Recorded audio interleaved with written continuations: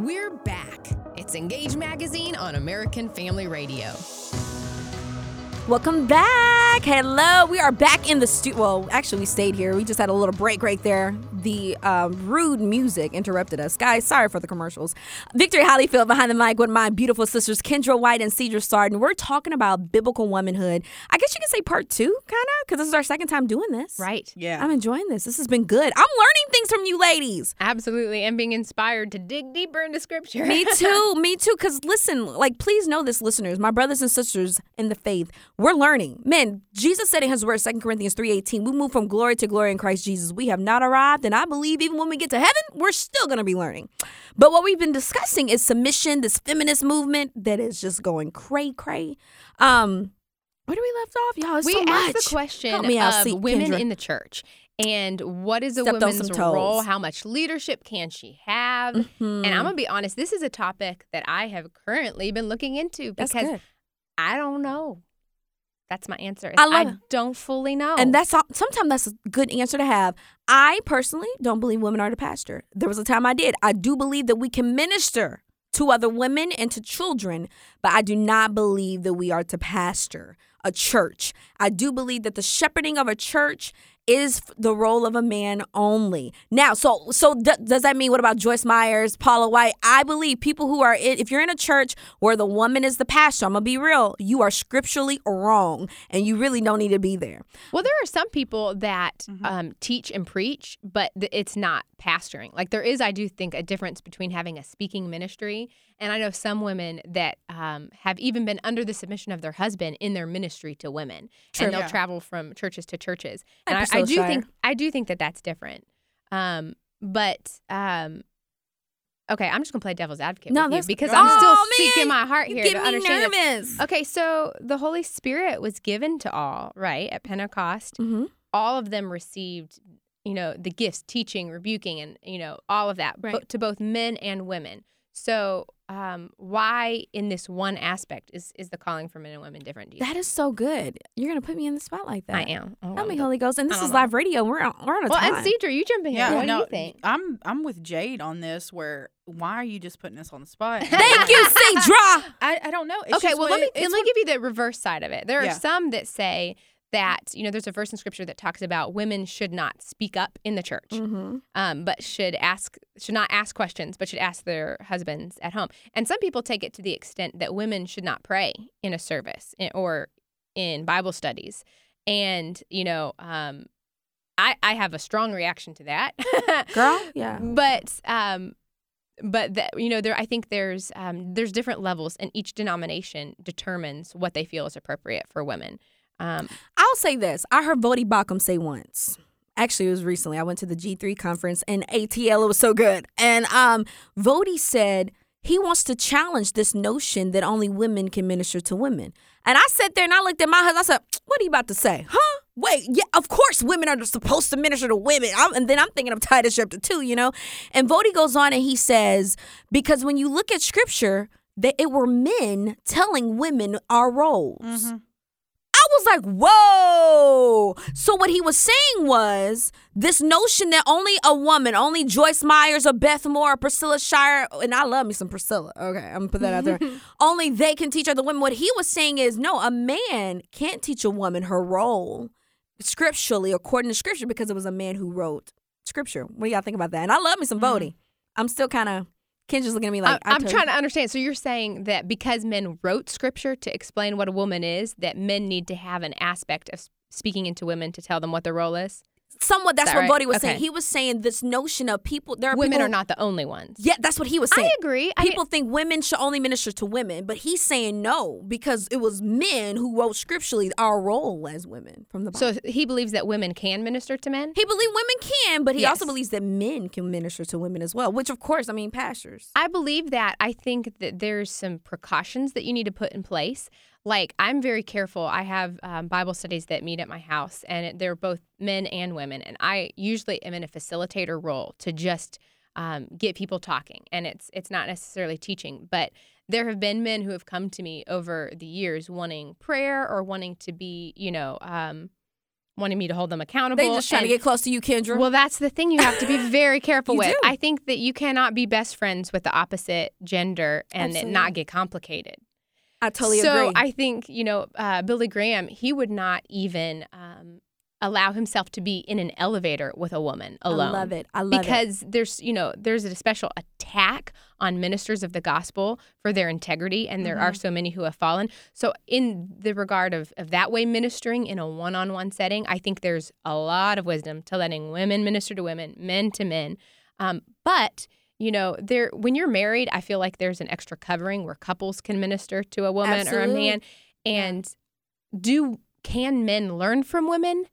Yes. Absolutely. Can they listen? Yes. So in that regard, I absolutely think, why would men shut themselves off from 50% of the population? And there are women who have studied and learned the Word of God. When you look at the passage about Paul instructing women to keep silent in the church, when you study that culturally, it was because the women of that time were disrupting the service with needless questions that their husbands knew the answer to, and the women had no education. So when the letters, the epistles were written to address specific problems, and we can all learn from them and take away the principles. But I do think that when you take away when you separate Scripture from the purpose that it was intended for and the audience that it was supposed to receive, you don't get the full picture.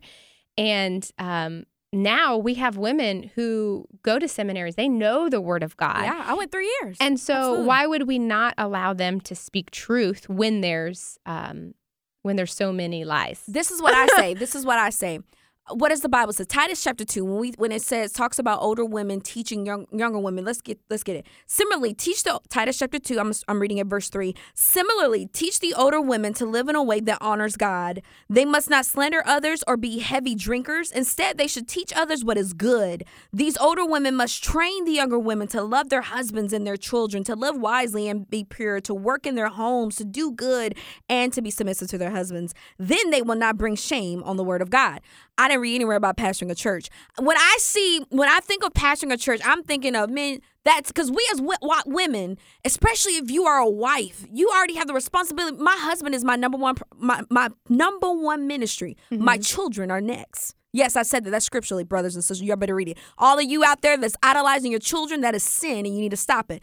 Our husbands are first, then my children, and then to have to balance pastoring a church, ministering, counseling others. That's a lot. And I just believe this for a husband. I haven't done in-depth study, but that's just me. Well, and there are situations too, like, I've heard people bring up the example of in other countries, like in China, there's a story of an underground church, and the husband was the pastor, and they had several families. They know nothing about God, and the husband was taken to prison, and the wife continued their church, and you look at a situation like that, I don't think that it is necessarily wrong for a woman to teach, but I think that man is best suited for it with his giftings. I like the way you So do that. I don't necessarily think that women who have this gift of teaching, I do think teaching and pastoring is different. When you get into pastoring, you deal in that role of priest, and God, if you look throughout Scripture,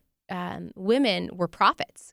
God used Deborah to be a prophet. But I was told that's a different type of prophet. But that's a whole nother story. Well, see, y'all, this is a man didn't right step up in the situation in the story. No, it's scriptural. That's what it says. Me on live radio. And then a woman did, and God told the man, "You're not going to receive glory for this because you didn't do what you're supposed to do." So I think there are some situations in the church where women have had to step into roles because there weren't men to fulfill those roles, and not that makes that right, but you do see women, other prophets in the Old Testament, that it wasn't a problem. You see also in the New Testament, couples having home churches in Acts. And it represents, it says, I think it uses the wife's name first. So she had a ministry of inviting people into her home, and she's very active in the church. But you don't ever see in Scripture a woman described as a priest. Right. I agree. That role was always for men. So there's an aspect of pastoring that, in a way, that you're a priest, or then at least in the husband fulfilling that role. Teaching and preaching. This is me honestly talking. I don't know how I feel about it. I come down to with women, I just don't prefer them as pastors. And I don't know that that's from scripture, but that's just the conclusion I've come to. I think that's a good one. I don't either, because they're emotional. Yeah, we got to get to this last question because we're running out of time. We could stay on this forever. I want to get to this. Ladies, does the Bible discriminate against women? All this talking that we're doing, was Jesus a sexist, ladies? I'm just going to go ahead and throw out there and say no. First off, and here's the thing. The Bible does something that a lot of writings and teachings wouldn't have done. And I know we've spoken about this before, Kendra, at our Bible studies that we have done.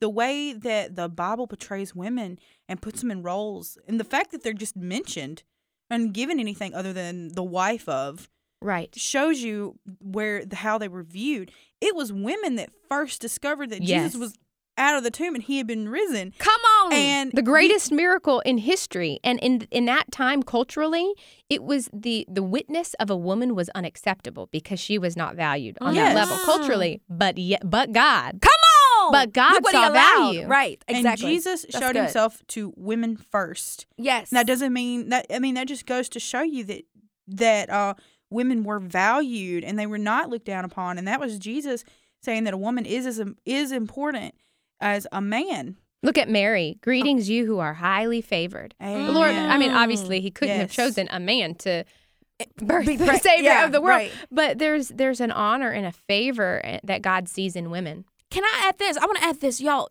For God so loved the world that he gave his only begotten son, right? Mm-hmm. The role as a married woman, the role of the husband is to love me as Christ loved the church. Christ gave his life for me so that I was precious. Do you get that? He loved you, my brother and sister, that Christ died for you. So that's telling me God put me in the position that my husband's supposed to love me as his own body. He's supposed to cultivate and cleanse me through the washing and the cultivating of God's word.